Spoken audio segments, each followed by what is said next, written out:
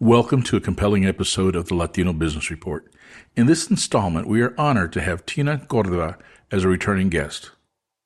Over the past 18 years, Tina has passionately championed the cause of New Mexico families exposed to radiation from the first nuclear test explosion in 1945. Now, 78 years after Oppenheimer's test, we discover that people and infants are still contracting and battling cancer because of this first atomic test explosion. The U.S. government seemingly is indifferent to the plight of the predominantly Latino and indigenous communities in New Mexico who were exposed to deadly levels of radiation. 78 years, 5 generations later, our government has failed to acknowledge or implement measures to address this ongoing health crisis. In this podcast, we embark on an eye-opening journey to unveil the untold story of Oppenheimer's test site. We shine a light on how Latino families and indigenous people in the region were kept in the dark about their perilous exposure to high levels of radiation. Join us for an episode that exposes a narrative that deserves widespread attention.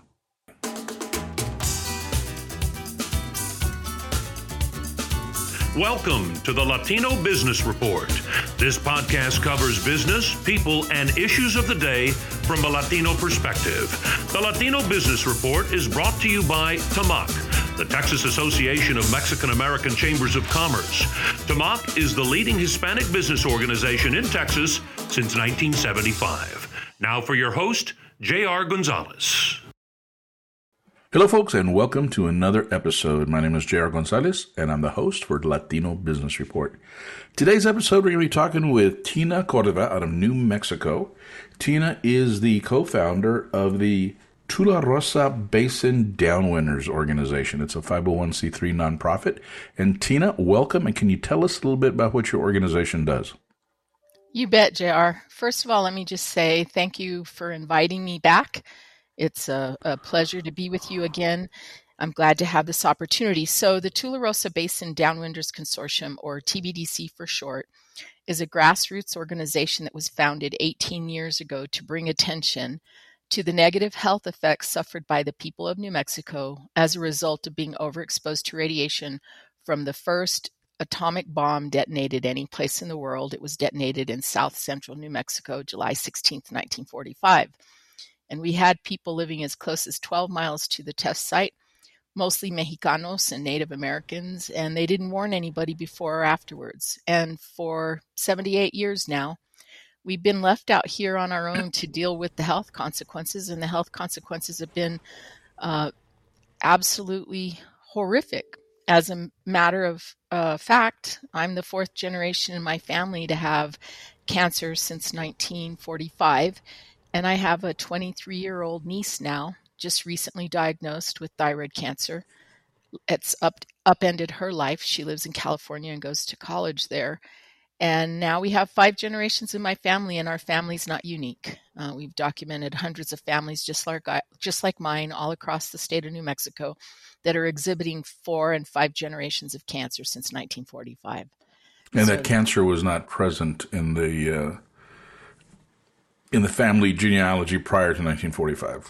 No, absolutely not. Great observation, JR. When my 2 great-grandfathers that were alive at the time of the bomb in Tularosa, the little village I was born in, 45 miles from the Trinity site, when they were alive at the time of the bomb, and within 10 years of Trinity, they both died from what was called stomach cancer at a time when no one had ever heard the word cancer in our community. And it's kind of interesting. My mom tells me, and my dad told me as well, that they remember how sick their grandfathers got and how they passed away rather quickly. They sent them to El Paso, where they were told they had stomach cancer. They were given morphine and they were sent home to die. There was no treatment. Literally a lot of suffering and then death. My mom says she remembers distinctly that her mother would force her to go see her grandfather. And she said, Tina, I was so afraid that I would catch whatever he had because we had never heard the word cancer. And he was so sick. And I thought, how is it that I'm going to visit and not catch whatever it is he has? So that gives you an idea of how this was, the first time people had heard those words. It's hard to believe. And Tina, yes, thank you so much for being on the podcast again. We actually did our first podcast. I looked it up. We did March of 2022. It's been about almost a year and a half. And for the listeners, I really encourage you to go back into our archives, and it's episode 27. And the podcast we recorded back in March of 2022 is titled Before Hiroshima and Nagasaki, There Was New Mexico. And it talks about the first nuclear explosion. We're going to be talking about that a little bit today, but we definitely want to talk about the movie Oppenheimer, some of the things it brought to light, but more importantly, some of the things it didn't bring to light. I also want to talk about your nonprofit, what you guys are doing to try to not relieve, but help mitigate some of the situations going on with just this horrific generation after generation of cancer and medical issues that people are facing. So let's go ahead and start off. First of all, I know the answer already, but did you see the movie Oppenheimer? I sure did. I screened the movie with about 100 other people in Santa Fe, and then I participated on a panel with some other people, local people, who had an interest in the subject matter. And I have to tell you, I experienced a great deal of anxiety and anticipation of actually watching the film. I was conflicted about whether I wanted to see it, but I truly believed that watching this film would bring me as close to the events of that day as I would ever get. And JR, I've lost count of the number of people who have told me their oral histories about that day, because at one time when I started this work 18 years ago, we still had a lot of people alive who experienced it. But that generation, they were children at the time, they're gone. They've all died from cancer. My dad is a good example of that. And so I really did I believed seeing the film was a necessity, and I believed it'll bring me as close to the day's events as I'll ever be myself. And I wept. I openly wept during those scenes about Trinity. It was a release of a lot of anxiety that I was feeling about watching the movie, and sort of a release of just an enormous load that I carry because so many people have died that started out on this journey with me 18 years ago. And so it was an interesting day. I have lots of feelings about the Oppenheimer movie. It's kind of a roller coaster of emotions up and down. Well, obviously, the world likes the movie. I mean, it's one of the most popular movies out there. I think the only other movie doing better than Oppenheimer worldwide is what, Barbie? Completely different subject matters. But as we look at Oppenheimer, I think that, new generations are seeing for the first time some of the things that happen, historically. But what I noticed in the movie, it was a great movie. I enjoyed the movie, a long movie. But there's so much that was left out. And I want to talk to you about that. I noticed a lot of things, but what are some of the things that you notice or know for a fact that were kind of left out of the movie that definitely affected our community, our Latino community? Well, first of all, let me say this. If you watched the movie and you saw the establishment of the Manhattan Project and Los Alamos Labs, and then the detonation of the bomb at Trinity, they portrayed all of these things as though they took place in a vacuum, right? They never portrayed a single New Mexican. And let me explain what I mean. We were the people, the Mexicanos and the Native Americans that live here, we were the people that did all the dirty work in advance of the Manhattan Project and the Trinity test. We built the roads and the bridges and the facilities, and then we became the janitors that cleaned those facilities. Men lost their lives in explosive accidents during those years that they were, developing and testing nuclear devices. And then our women were bussed up to Los Alamos, and we're the ones that cooked every meal, cleaned the houses, changed every diaper, fed every baby bottle. Obviously, you saw the movie. Kitty Oppenheimer wasn't the best mother, and that was not unusual. A lot of these women had never had to raise their kids. And so we were the women that were the domestics that did all that work. We were the same people that built the facilities around Trinity. We were the people that lived 12 miles from the Trinity site. And you don't see any of that in the movie. It's as if it took place in a vacuum. And just as a fine example, the Pajarito Plateau, which is where they established Los Alamos Labs, they show Robert Oppenheimer looking out over this vast expanse of nothingness and saying, this is, basically, we're going to establish it here. Well, that's absolutely inaccurate. On the Pajarito Plateau lived over 30 families, mostly Mexicanos and Native Americans, who had lived there for generations. They raised animals, they had crops, they lived very good lives, actually. And what happened was the government came in, stripped them of their land, gave them $7 an acre, slaughtered $7 an acre? A whole $7 an acre. Okay. Whole $7 an acre, slaughtered their animals, burned their crops, and sent them packing. They were never able to reestablish a life or a livelihood that was anything close to what they had on the Pajarito Plateau. And their families had probably been living there for generations. Their families had been living there for generations. In modern times, some of those families sued the government for reparations because of how they were treated. And I'm not an expert in that area, but I do know that families received reparations in modern times for the way that they were treated and for the way that they were cheated out of their land, the land that rightfully belonged to them.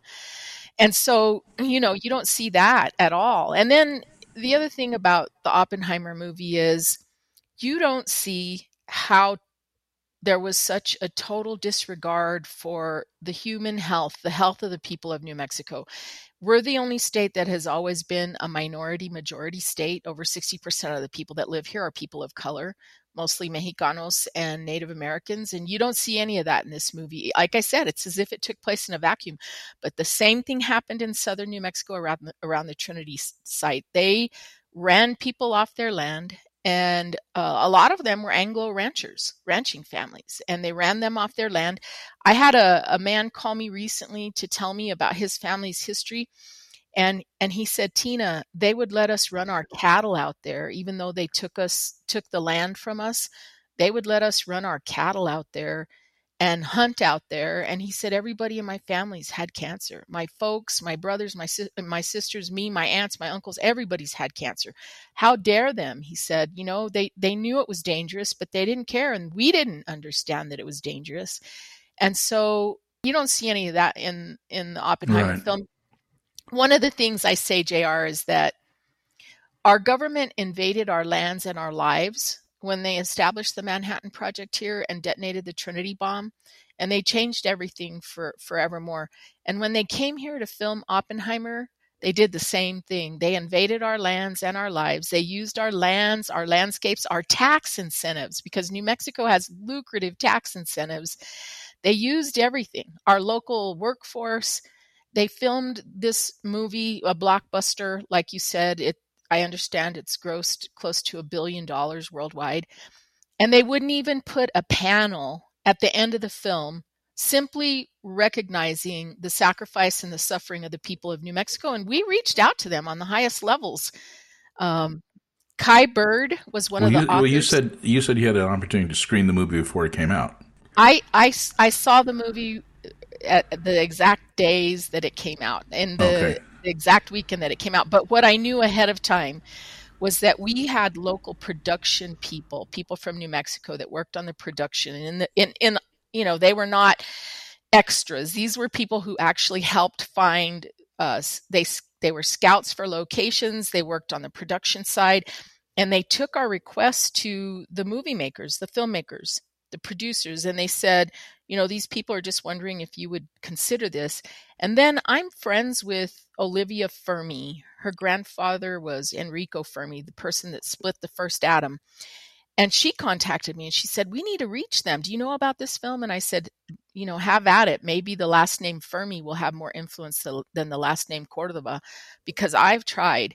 So she engaged Kai Bird, and he's one of the authors of American Prometheus, the book that the movie was based on. And he said, let me reach out to them. And this was in January of 2023, so before the movie was released. He got back to us and said they're not interested. They don't want to mention anything about the people of New Mexico. So exploitation, JR. This is nothing more than exploitation. So let's go back. This was 1945. And in 1945, a lot of those folks living there were pretty much living off the land. I mean, you didn't have refrigeration. You didn't have all the USDA recommendations and stuff. when the atom bomb was tested, and you had that first nuclear explosion there in New Mexico, that fallout, I mean, just that radioactive ash fell all over the land. So that means it fell into your drinking water, it fell into your fields and your crops and your grass, and those animals were going out eating that, ingesting that, and then, of course, then they were slaughtered and human beings would consume them. So that whole cycle of radioactive, whatever you call it, was in the people's system, which caused a lot of that cancer. So I know we didn't know that back then, but knowing that today, is there anything happening to try to at least acknowledge or help the generations of people in New Mexico that have been suffering from this for so long? You described it perfectly. In 1945, we didn't have running water and we didn't have refrigeration. We had no electricity. You described it perfectly. So the fallout from Trinity was significant. The bomb at Trinity didn't produce destruction. It produced massive fallout. They never detonated a bomb like Trinity again because of that. They knew they had overexposed people here. I mean, there's that famous saying by one of the physicians assigned to the test that was something like, we probably overexposed lots of people to radiation, but they couldn't prove it and we couldn't prove it. So we believed we just got away with it. So our water was contaminated, just like you described. All of our environment was contaminated. So everything we ate, was now laced with radiation. And we didn't know. Like I said, we didn't know what radiation was back then, did we? No one knew. There was a rancher, JR, that this is in the history books. They went out to his ranch. He lived close to the test site. A few days later, they came out. They were dressed in what back then was safety gear with their rudimentary Geiger counters. They're looking for radiation. And he says, "What are you all doing?" And they said, "We're checking for radiation." And he said, "You won't find any here because we don't own a radio." And, that's how little was known, right? And you know what, JR, that just brings me to this. They counted on people back then to be uneducated, unsophisticated. They took advantage of ignorance. Exactly. Unable to stick up for themselves. They took advantage of people's ignorance and walked away because no one even stuck around 24 hours after the bomb. And so everything we ate, everything we were drinking, we were even absorbing it through our skin, inhaling it. We were maximally exposed because of our lifestyles. Tina, I'm sorry, go ahead. Your question was, what's being done today? Nothing. Nothing's ever been done. The government's never come back. I mean, we're fighting right now in Congress, and you and I can talk about that in a moment, but we're fighting right now for partial payment of restitution. But other than the fight that we're in the middle of right now, nothing's ever been done, JR. The government's never provided any medical services, any clinics, any checkups to see if, you have cancer or in danger. I mean, nothing. No screening, no assistance with anything. And let me tell you something. About a month ago, one of our members of Congress was in New Mexico with an expert who brought some information back to us that was mind-blowing. New Mexico is it's one of the states carrying the highest medical debt in the country. We have about 2 million people living in New Mexico, and we're carrying $881 million, almost $1 billion in medical debt. Imagine that. Wow. Yeah, imagine that. And it's not, for me, it's not hard to believe because I've collected thousands of health surveys and people say the same thing. They're using Medicaid or Medicare to access health care because they can't work, they lose their jobs, they lose their insurance, and it costs them everything. They have to travel. We travel to Texas all the time for medical care. We go to El Paso, MD Anderson. I have a good friend right now who his family is taking his 9-month-old grandson to MD Anderson in Houston for chemotherapy. This little boy's been on chemo at MD Anderson since he was 2 months old, JR. Oh, my God. Wow. Wow. Tina, in the first episode that we recorded back in March of 2022, episode number 27, guys, please go back and listen to that if you get a chance. Episode number 27, before Hiroshima and Nagasaki, there was New Mexico.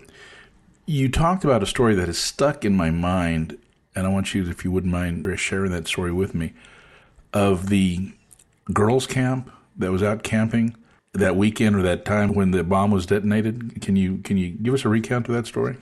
You bet. So there was a woman from El Paso, Texas. Her name's Barbara Kent. And she grew up in El Paso and was scheduled to be in Ruidoso, New Mexico, where a lot of people come from Texas to vacation. A lot of vacation homes owned there by people from Texas. She was scheduled to be there on July 16th, 1945, for a girls' dance camp. So her mother and brother drove her from El Paso. A lot of the roads were dirt roads. So they got there and they decided they were going to stay over also. And they dropped her off at the girls' camp on July 15th, right? So July 16th, early in the morning, 5:30 a.m. before daylight, they experience a blast that knocks them out of their bunks, right? She clearly says, we were knocked out of our bunks. They were scared to death. They ran outside. The camp host finally was able to get the girls to settle down and go back into their rooms. And then later that day, they put their bathing suits on and went down to the creek that was adjacent to the camp where they were staying, and there was an ash falling from the sky. And it's July, and she says it looks just like snow, and we're thinking this is snow, but how could it be snow? It's July. And she said we were rubbing it all over our bodies. We were even sticking out our tongues and catching the ash on our tongues, and it was warm. And she said then some boys that saw us playing out there came, and they were trying to make it into snowballs to throw at us, and it wouldn't pack together. And she said it was just the craziest thing. But she said, of all those girls, I'm the only one surviving, and most of them died before the age of 40. And Barbara is in her 90s. She's had multiple different cancers. She's had multiple miscarriages. Her daughters all have cancer. And what's more amazing, JR, is her brother and mother, who took her to Ruidoso, who also experienced the blast and the fallout, both got brain tumors. So 100% of her family that was present in this community about 60 miles from ground zero all had negative health effects associated with their exposure to radiation. And that's not normal, JR. I always tell people No. these aren't normal histories. The statistics they just don't add up in one family. And then, so what that ash was, that was radioactive ash falling from a result of the explosion. And these kids, not knowing any better, and adults were just kind of thinking of some weird phenomenon. Let's kind of, it's warm snow. Let's play with it. Exactly, and to their detriment. And again, no warning before or afterwards. And Barbara always says that day, the day of July 16th, later in the day, there was like a community meeting that she remembers going to where they told everybody it was nothing to worry about. And the government had actually already concocted a story that they were spreading that basically said an ammunition dump had exploded on what was called the Alamogordo bombing range. But there was no loss of life and nothing to worry about. And that was a radioactive ash that fell from the sky for days afterwards. JR, the fireball that was created by the bomb, they have estimated went between 40 and 80,000 feet high. So wow. It penetrated the stratosphere. And a scientist at Princeton just recently used today's technology to recreate the blast and the fallout. And he has already reported, this is under peer review, it's going to be published in a scientific journal very soon. He has already reported that the fallout from Trinity went to 46 states, Mexico, and Canada. It affected our whole country. And then it got in the stratosphere and it traveled all around the globe. It ruined film that was in Indiana, JR, as it left New Mexico. So imagine the people living adjacent. Okay, stop, back up. How did it ruin film in Indiana? Explain that to me. So Kodak had a factory in Indiana where they made film, and they actually would use local river water to wash the cardboard that was used to package film. And right after Trinity, film had been packaged in this cardboard, and the cardboard had radiation on it, and it destroyed all this film. And Kodak contacted the government and said, is there anything that could have happened that led to this? And they admitted finally that they had detonated an atomic bomb, and the radiation had damaged film as far away as Indiana. And that's very well written about. That's in the history books also. And so in the future after this, because Kodak was a partner to our government, as they went about detonating bombs at the Nevada test site afterwards, where they detonated 93 bombs were detonated in Nevada that actually fissioned, they would they would contact Kodak and say, you need to protect stuff because we're detonating a bomb and it's likely to lead to fallout that will cause losses for you. But they never warned the people. So industry got the warning, the people got screwed. Let's warn big business, but not the common person and the everyday worker. Okay. Now, Tina, I'm excited your group or you've been involved in the making of a documentary. Can you tell us about that? You bet. So there's a woman producer from Santa Fe. Her name is Lois Lippman. Lois actually has been following us for the better part of the last 7 years. She's taken video of us all across the country. I mean, she's gone with us to DC when I testified in Congress. She's gone with us everywhere. She's gone to California to record Barbara Kent and another young man that's profiled in the film named Trevor. She's gone all the way to Germany to get original Potsdam video. I mean, she's gone amazing places to get all that she needs, archival footage that she needs, and she's put together the most amazing, beautiful documentary about the New Mexico Downwinders and our fight for justice. And so the film is going to premiere at the Santa Fe International Film Festival on October 20th. And then that's the first screening. And then they have multiple screenings on Sunday, the 22nd. But I'm really excited because from there, we're going to Austin, Texas. And so the Austin Film Festival will have a premiere of the film on the 27th of October. And then I believe it has screenings subsequent to that on the 31st of October.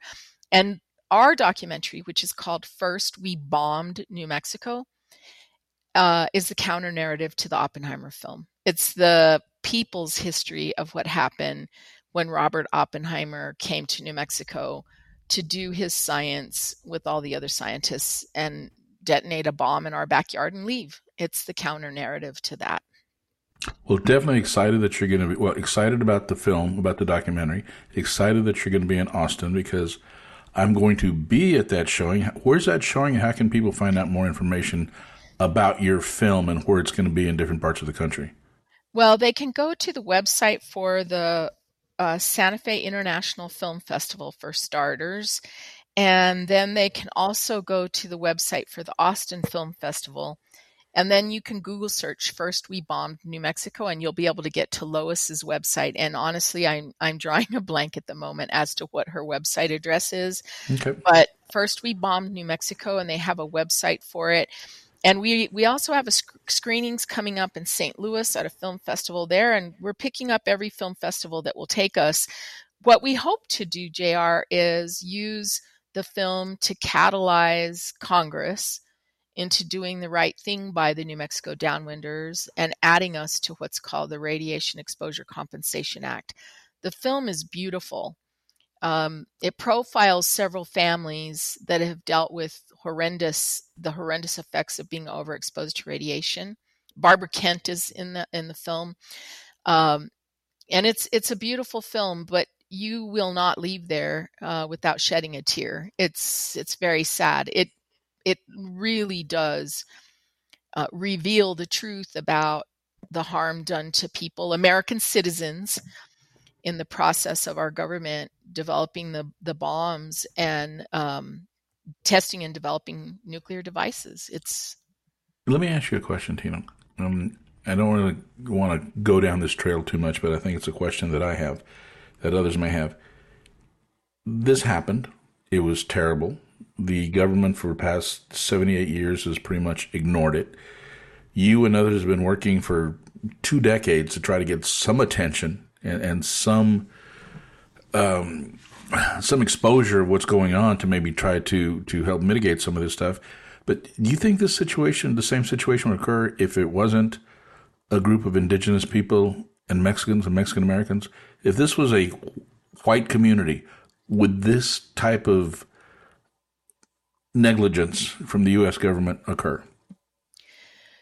Well, I firmly believe that there was a level of environmental racism associated with them establishing the Manhattan Project here and testing the bomb at Trinity. I think that there's no doubt there's no doubt in my mind that that's one of the reasons that it's been so easy to look away from us for 78 years because of a level of environmental racism.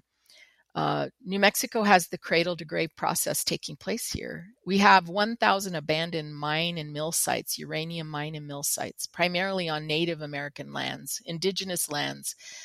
Thousands of people were affected by that, JR. They truly gave no concern for these people's health as they sent them into these mines to extract uranium. And we have these abandoned sites where they're still raising children adjacent to them. They've never mitigated. Most of them are left unmitigated. They still are radioactive. We don't know to what extent. So there's a level of environmental racism. And I think that we do need to recognize and sort of unpackage a lot of things these days. Obviously, mistakes were made when our government went about doing this. But I say this on a regular basis, and I definitely want to say this now. New Mexico has given everything to this, JR. Just so you know, during World War II, New Mexico per capita had the highest number of people enlisted into the service of our country. We had the highest number of casualties. We bought more war bonds than any other state. My grandfather's buried in Belgium. You know, he gave his life in service. And I say all the time, we were enlisted. Those people living here were enlisted into the service of our country as part of this experiment. We're innocent victims, but we were definitely enlisted, and we've given everything we have to this. And our color, the color of our skin should not be a factor in the equation of justice. I can tell you that the fund that was set up 33 years ago, that's been taking care of downwinders from other places, has not been extended to people that look like me. It's been mostly, white ranching families that lived in Utah, parts of Utah, Arizona, and Nevada. But it's not people that look like me.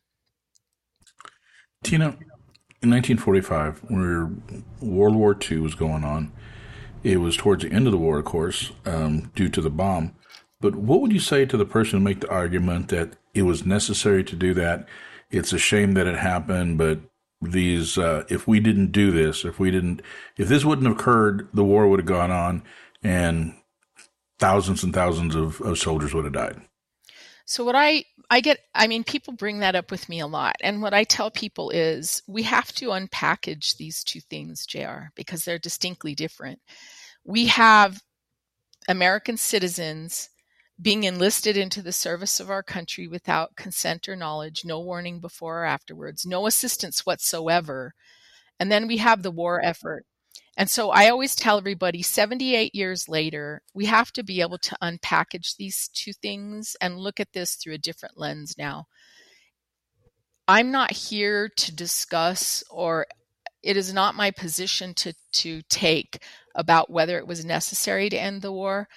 All I am here to say is that in our country's development and testing of nuclear devices, American citizens were horribly harmed. And it's time for our government to admit mistakes were made and atone for that. It's that black and white. I don't want to have discussions about the rest of this because I think it's time that we unpackage the two things. And clearly, I always say, I don't have to explain to people the difference between right and wrong.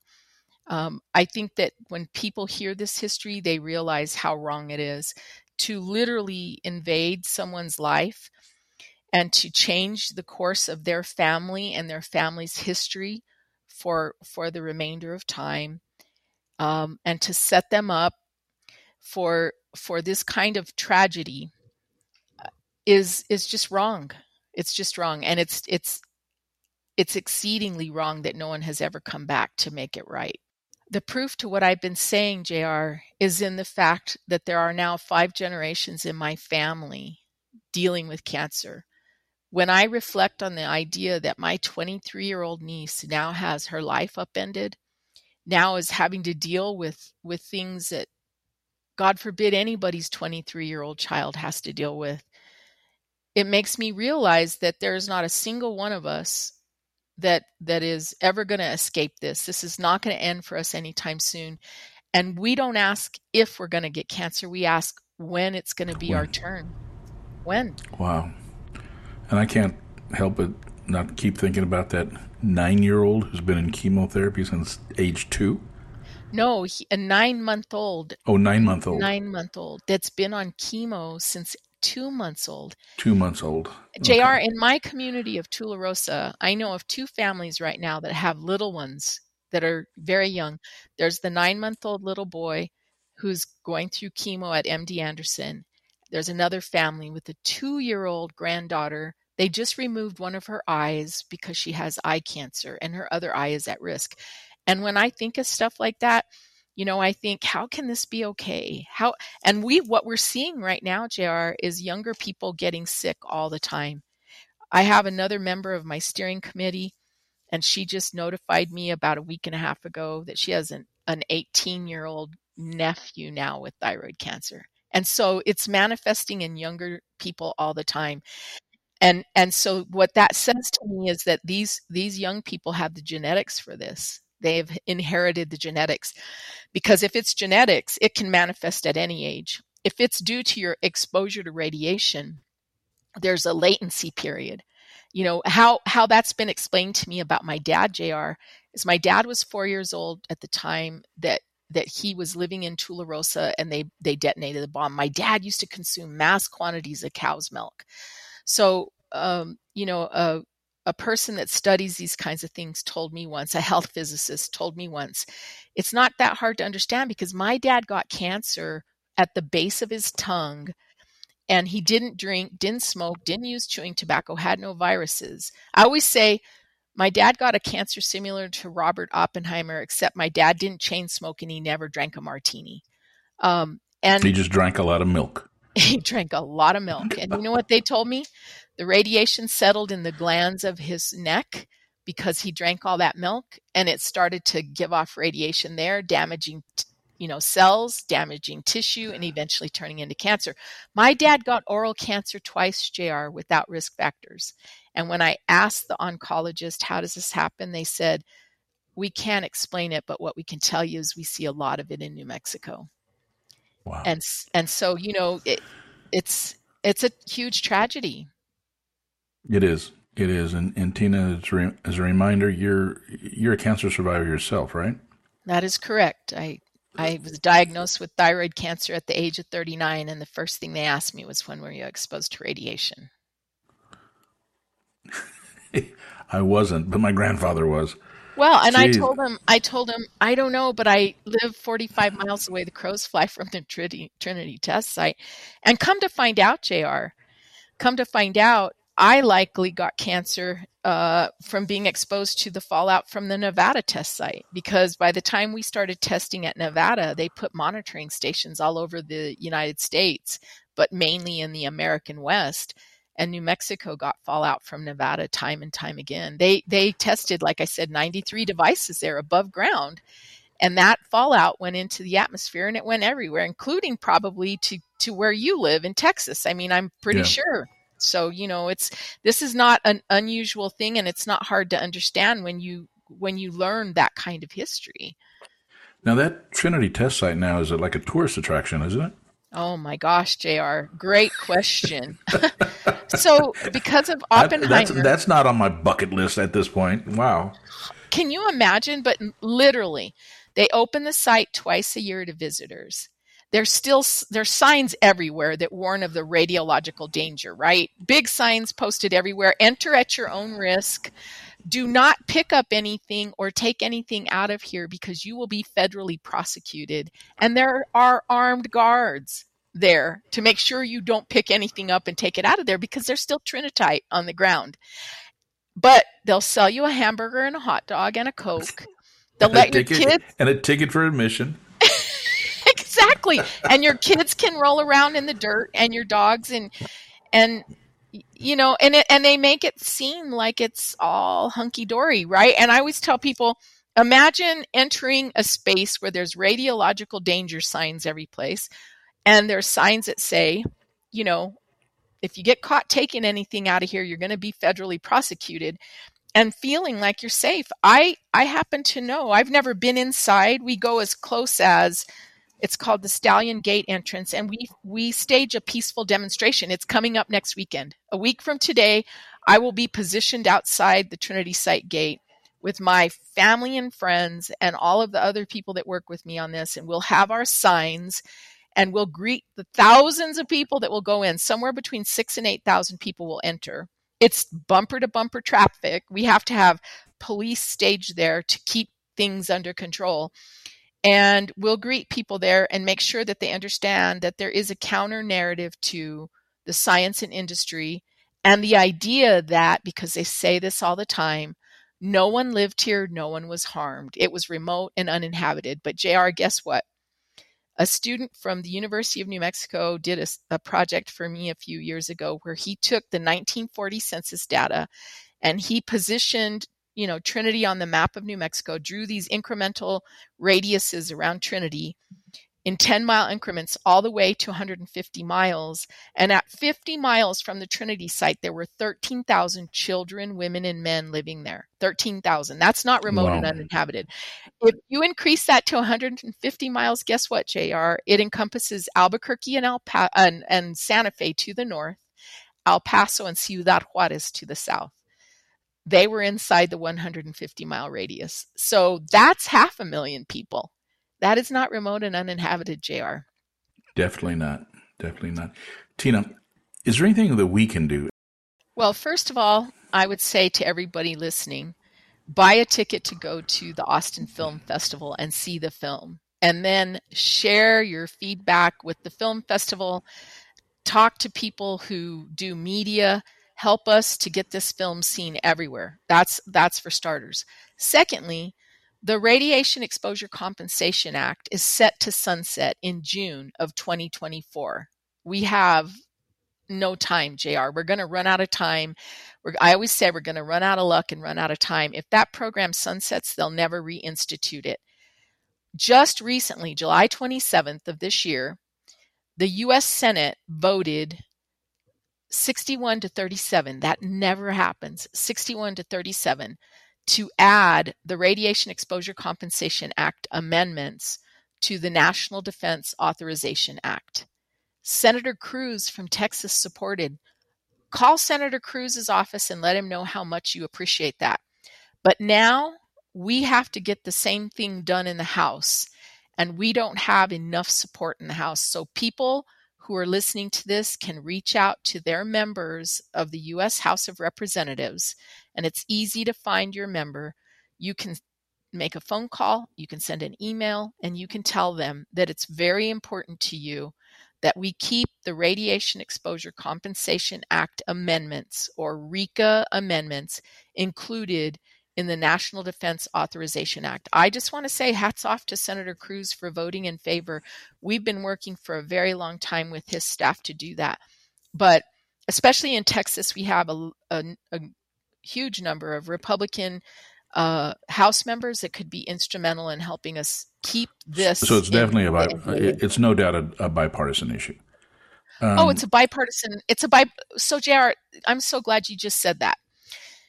This is low-hanging fruit for our Congress. The Senate has already passed it. This is a non-partisan issue that needs to be taken up in a bipartisan fashion in the House the same way that has been done in the Senate. And why do I say that? Because exposure to radiation is not discerning. It affects the young, the old, the male, the female, the black, the white, the Republican, and the Democrat alike. And so if somebody thinks that it's just an issue for a certain group of people, it's not. It's not. It's an issue for everybody who lives in a downwind state. And right now we're trying to add, for the first time ever, New Mexico, Colorado, Idaho, Montana, and all of Arizona, Utah, and Nevada, and also Guam, where they did the testing in the Pacific Islands. Tina, if this act were to pass, what benefits would you get there in New Mexico, and what benefits would the people who have contracted cancer for generations receive, if any? Well, first of all, it's not an open-ended program. The program will coincide. Your qualification into the program will coincide with the time frame at which they were doing above ground testing. In New Mexico, it'll be 1944 through 1963. And what that means is that you will have to, first of all, prove that you lived for 1 year in New Mexico during that time frame, and you have one of the compensable cancers. It also doesn't cover all cancers, but there's about 19 cancers that it does cover. The other thing is you can apply on behalf of a deceased loved one. So if they meet that criteria, then you can apply on their behalf. Aside from that, what happens is you will qualify for the very best health coverage available any place in the world. No co-payments, no co-insurance, no deductibles, no questions asked. If you need a lung transplant and they do it in, Kentucky, they take you there. They take your family there. You would also qualify for a one-time payment of what's called partial restitution of $150,000. It was the first President Bush that signed this into law in 1990, and he said this is a compassionate payment of restitution. The last thing that would happen is that it would establish what are called radiation exposure screening and education clinics, a place where we could go annually to be screened for cancer. Why is that important? Because vast parts of New Mexico are rural places without any kind of health care. There's no health care in Tularosa. So you can never be diagnosed or treated for cancer there. There's no health care in Carrizozo, Socorro, San Antonio, all these little towns surrounding Trinity. But you would be able to go someplace and you would be able to be screened annually. And that helps a lot because if things are caught earlier, you have a better prognosis, you have a better outcome. And so those screening clinics are very, very vital to us and very important. And this is what we would be the beneficiaries of. Instead of that huge medical debt I spoke about earlier, a number of us would qualify for this assistance, which is long overdue and which will restore some level. It'll be some level of restorative justice for families, for individuals, and for families and for communities, JR. Well, it sounds like a lot of care, but in retrospect, after 78 years of negligence and all the people who have, this is life and death. He suffered. So, gosh, let us know what we can do, Tina. One, the podcast notes, we'll put a link to your website. Definitely, let's stay in touch. I look forward to seeing you in Austin, Texas, at the film festival. I'm looking forward to seeing this. Now, for those that are in different parts of the country and can't buy a ticket to come to Austin, is there any way they can encourage the film to get to them, or is there plans of this going on Netflix or Hulu or Prime in the near future? What does the future look like after the film festival circuit for the movie? I'm certainly not an expert in how these things move, but what I can tell you is the producer is working as we speak to get in front of a streaming platform so that the film will be picked up by something like Netflix or Hulu or any of the other. There's a multitude, HBO, etc. So we're working to do that. The producer is working to do that. Eventually, the film will be available that way, JR. I really do believe that to be true. The film is it's top notch. It was very well done, very well produced, very well edited, and so just keep an eye out. Over the next, I would say, 6 months, this film will end up being on a streaming platform. Also, like I said earlier, if you do get a chance to see it in Austin, make sure that you spread the word about the film, comment to the film festival about how it touched you if it does. Talk to media, talk on social media about this. Let's get this word out there so that people understand the issue. I have to tell you that right after Oppenheimer opened, I have a good friend who tracks social media, and we were getting a lot of exposure, right? Inadvertently, the Oppenheimer movie brought a lot of exposure to us. We had an editorial in the New York Times. We've been on countless podcasts. We had a front page article in the Washington Post. And all of that was inadvertent. And one of my friends that that tracks social media contacted me within that first 7 days of Oppenheimer opening. And she said, you know what's tracking right now in social media about Oppenheimer? And I said, what? She said, the word downwinder. It's like 90% of what's tracking right now. Wow. And I was shocked. And we need that. We need that, JR. We need more people to understand this issue. We need more people to support us. Our website is www.trinitydownwinders. That's plural, trinitydownwinders.com. Please go to our website. You'll find out more than you'll ever want to know. There's so many family histories there. There's lots of press information there. There's a health survey if you happen to identify as a downwinder and just want to get a health survey to us. Because JR, let's not forget, New Mexico and Texas have a very porous border. Lots of people from New Mexico live in Texas, lots of people. So Right. I know, as a matter of fact, that there's probably countless people from New Mexico living in Texas right now that identify as downwinders and were affected by this. I get health surveys from Texas, by the way. So those are some of the things that people can do, but I would just highly encourage, and you can go to our website and all the messaging is there about how to reach out to Congress, and there's links so that you can find your member of Congress. We make it very easy for people. Please join with us and, let your members of Congress know that the RICA amendments to the NDAA are vitally important to you as an American citizen who just absolutely understands the injustice of this. Well, Tina, thank you so much. First of all, for doing what you do. I mean, we've known each other for about 25, 26 years. In the past 18 years you've been doing this. I mean, I take my hat off to you, and thank you for the work you're doing to bring this to everybody's attention. Folks, my name is J.R. Gonzalez. You've been listening to the Latino Business Report. This episode has gone a little longer than most, but that's okay. It's an important subject. The movie Oppenheimer was long too because there's a lot to tell. But Tina, I look forward to seeing you. I look forward to tracking this, and by all means, when this thing goes on a streaming platform, let's get you back. And as we get closer to the vote, and let's get you back and let's talk about this some more, because I think this is an interesting subject, not only to me, but I'm sure a lot of our listeners find it very interesting of what's going on. And the fact that 78 years of being just ignored and neglected, it's not the American way. It's really not. I know there's a lot of things going on in the world, folks, and a lot of things that need attention, but there's no reason why U.S. citizens, people who have become casualties, if you will, back from 1945 during World War II, are still suffering today. At least their family line is suffering, because a lot of those folks who were originally exposed are no longer with us. You can find this episode and all our episodes on the LatinoBusinessReport.com website. You can also find our entire library of work on Latino Business Report on YouTube. On the website, LatinoBusinessReport.com, there are places where you can sign up for a newsletter. You can also communicate with me directly over there for the comments. I encourage you to give us a comment.